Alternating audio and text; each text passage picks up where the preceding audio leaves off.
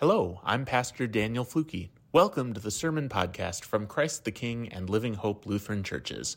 We are congregations of the Evangelical Lutheran Church in America, located in Port Washington and Saukville, Wisconsin. We believe God's love is for you. Here's our message for this week.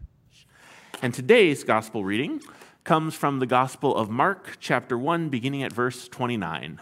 Glory to you, O Lord. As soon as they left the synagogue, they entered the house of Simon and Andrew with James and John. Now Simon's mother-in-law was in bed with a fever, and they told him about her at once. He came and took her by the hand and lifted her up. Then the fever left her, and she began to serve them. That evening at sunset, they brought to him all who were sick or possessed with demons, and the whole city was gathered around the door. And he cured many who were sick with various diseases, and cast out many demons, and he would not permit the demons to speak, because they knew him. In the morning, while it was still very dark, he got up and went out to a deserted place, and there he prayed. And Simon and his companions hunted for him. When they found him, they said to him, "Everyone is searching for you." He answered, "Let us go on to the neighboring town so that I may proclaim the message there also, for that is what I came to do." And he went throughout Galilee, proclaiming the message in their synagogues and casting out demons. The gospel of our Lord. Praise to you, O Christ. Well, grace to you and peace from God our Father and our Lord Jesus Christ. Amen.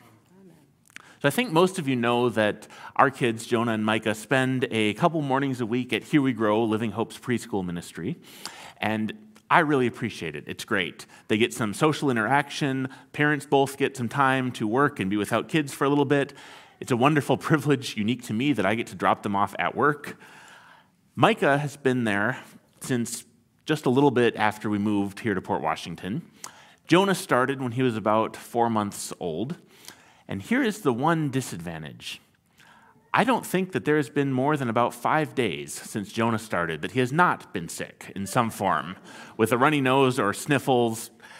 I know that's normal for daycare. That's normal for an 8 or 9 month old. When Micah was this age, it was a pandemic, and he saw nobody.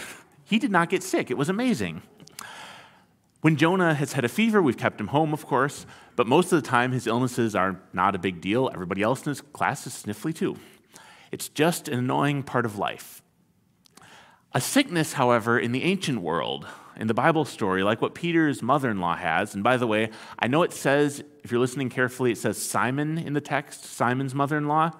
We usually think of him more as Peter, because later in the story, Jesus is going to rename him Peter the Rock, so I'm going to call him Peter. What Peter's mother-in-law has in this story, sick with a fever, confined to bed, is a much bigger deal. Without modern technology or medicine, being sick means that you are isolated from the world. She's confined to bed in the story. It means you're cut off from your neighbors. You're cut off from fulfilling your duties in society. Your whole life, basically, is on pause. And over again in the gospel stories, when we see Jesus going around healing people, and he does a lot of healing people, casting out demons, we see him not only restoring their physical health or casting out that demon, he's also restoring people to their community, welcoming them back, rebuilding relationships. So in this story, the Greek word that Mark uses for Jesus lifting her up is the same word used for what happens to Jesus on Easter morning at the resurrection, when he is raised up from the dead. So she, in this story, Mark is saying, she's given new life. She's restored from the brink of death, brought back from being exiled from her family and her community. She's set free, released to live the life that God is calling her to live. She's set free to follow her calling. And that's what Jesus does for people, right? We just sang about that, setting us free, releasing us from that fear. That is the work that you and I are called to today as well. Not necessarily the physical healing part, although sometimes God does work in that way. That's why we pray for healing. But in the work we are called to the work of welcoming people into relationships, restoring community, proclaiming the good news of freedom and liberation, the good news of healing and wholeness that is found in Jesus, the new life in Christ. And in the story, when she is healed, what is the first thing she does? Did you catch it? Mark says she begins to serve them, which is kind of odd. It says, then the fever left her, and she began to serve them. And there's a lot we could unpack in that sentence, because first of all, this woman has been in bed, we don't know for how long, but she's been confined to bed with a fever. Wouldn't you think they'd let her rest for a little bit once the fever's gone? And second, this verse has been twisted by some to say that somehow she's supposed to be a model for all women, and because she served, that somehow means that women belong in the kitchen or something like that. And if that is what you get out of reading this story, I'm sorry, you have missed the point entirely. Peter's mother-in-law in this story is serving. She is living out what it means to be a disciple, what we are all called to do. In fact, the way that Mark describes her in this story, she is a much more spiritually mature disciple than any of these other 12 men who are so clueless most of the story, who ask all these ridiculous questions and wander away. And when Mark says she began to serve them, it is not like she's just getting up and serving tea or something. The word serving here is the same word that Jesus uses to describe his own ministry later, when he says, the Son of Man came not to be served, but to serve. We are called to follow Jesus' example of service. This is what we're called to do. This is discipleship. This is what it means to follow Jesus. In Greek, the word there for serve is diakone, which we translate into English as deacon. She begins to deacon them. And a deacon, in English, is a person who serves God in tangible ways by ministering to others. And some of you know this, but did you know that our church has deacons? You might be familiar with Catholic deacons. It's kind of like a priest, similar angle, sometimes a step to becoming a priest. But did you know that Lutherans have deacons too? I hope so. We have one at Living Hope, Chris Lear, and many of you know Chris. The ELCA has two categories of religious professionals. We have pastors and we have deacons. And pastors are called to the ministry of word and sacrament, to leading worshiping communities like this. So I'm responsible for proclaiming the word and presiding at the sacraments. Deacons are called to the ministry of word and service. And it's not like pastors outrank deacons or anything like that. It's a separate ministry. And so like pastors, deacons are called through a congregation, through a body of believers, but they're usually called to a more particular form of ministry. So it might be something like working with the homeless, or teaching a school, or social work, or administration, something helping the life of the congregation happen, another form of service. So deacons are intended to be a bridge between the church's worship on Sunday mornings, what we're doing right now, and the church's service out in the world the rest of the week.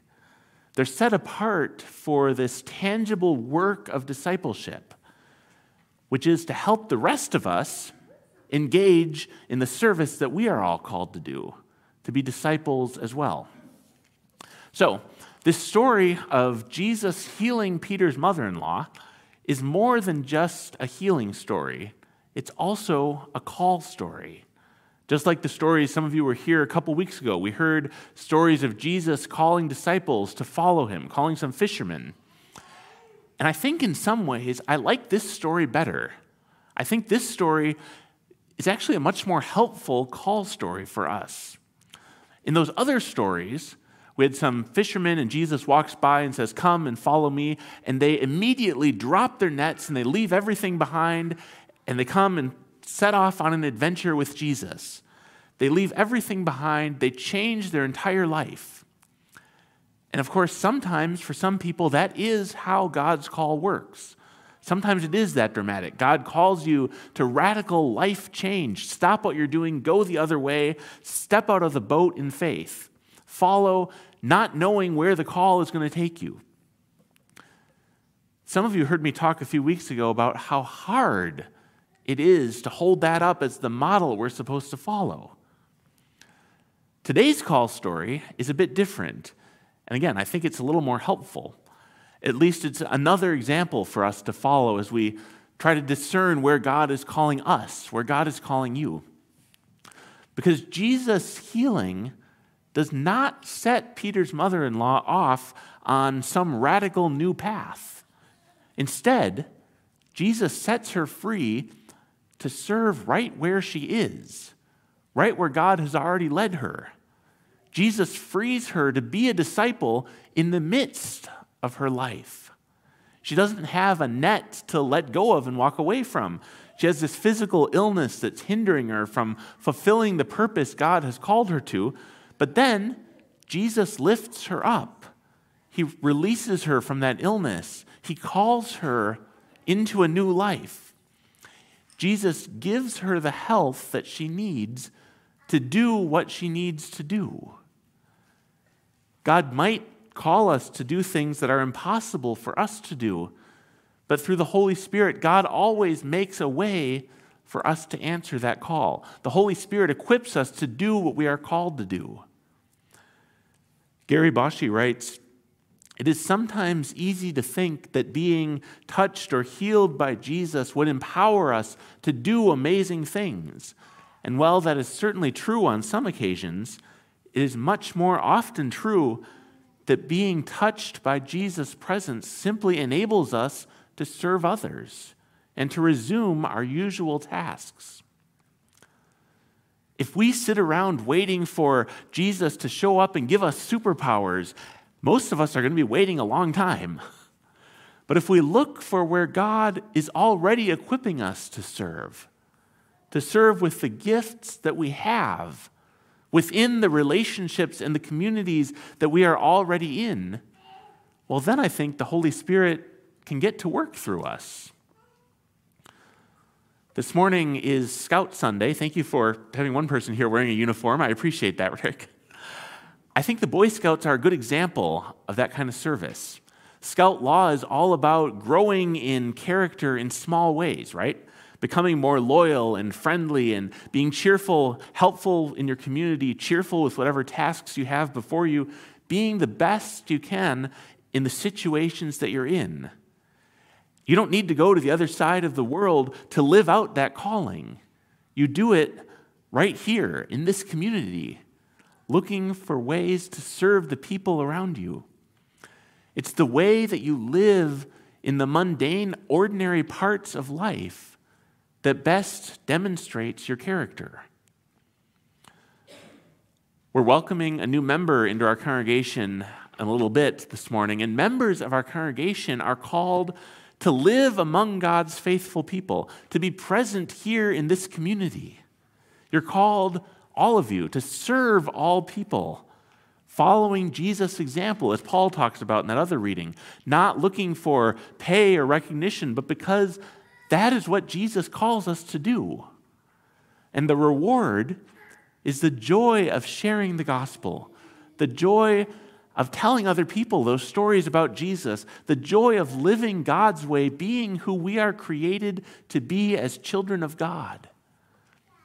And notice, too, going back to that other call story, that even though we heard about James and John leaving their father Zebedee behind in the boat because they were so excited to drop their nets and immediately follow Jesus, that does not mean they never saw their father or their family again. Simon Peter is one of those disciples in the story who dropped his nets, and yet here he is concerned about his mother-in-law. And by the way, did you catch the detail that if he has a mother-in-law, that means Peter's married and he has a wife as well? He has commitments in this world. God created families. God works through families. So often the people who are closest to us, family, friends, co-workers, those are the exact people that God calls us to minister to. Sometimes you might wish God was calling you somewhere else, but that's between you and God. The best ways that we serve God are by living out our faith every day, in our daily lives, in our families, serving our friends and our neighbors, not usually dramatic or public, but being deacons to each other, being disciples, making whatever difference God enables us to make in Jesus' name. In that first reading, Paul talked about becoming all things to all people. And that doesn't mean that we're changing who we are or camouflaging ourselves, pretending to be something we're not to trick people into following Jesus. No, it means serving the people around us as they have need, whatever that need is. It means adapting the way that we share the gospel, sharing the good news of Jesus in ways that people can hear and understand and relate to. It means following the example of Jesus, our Lord, as he goes throughout Galilee, proclaiming the coming of God's kingdom, setting people free from their power of demons, telling people of God's love and the freedom found in Christ. Beloved of God, Jesus has set you free, and Jesus is calling you to go and share that freedom you have found, to proclaim the good news of God's love to your neighbors. Who will you serve this week?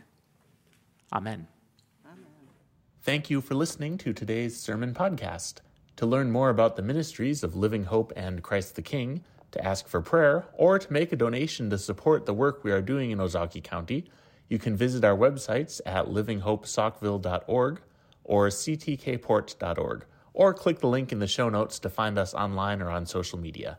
May God bless you, and we hope you'll join us again soon.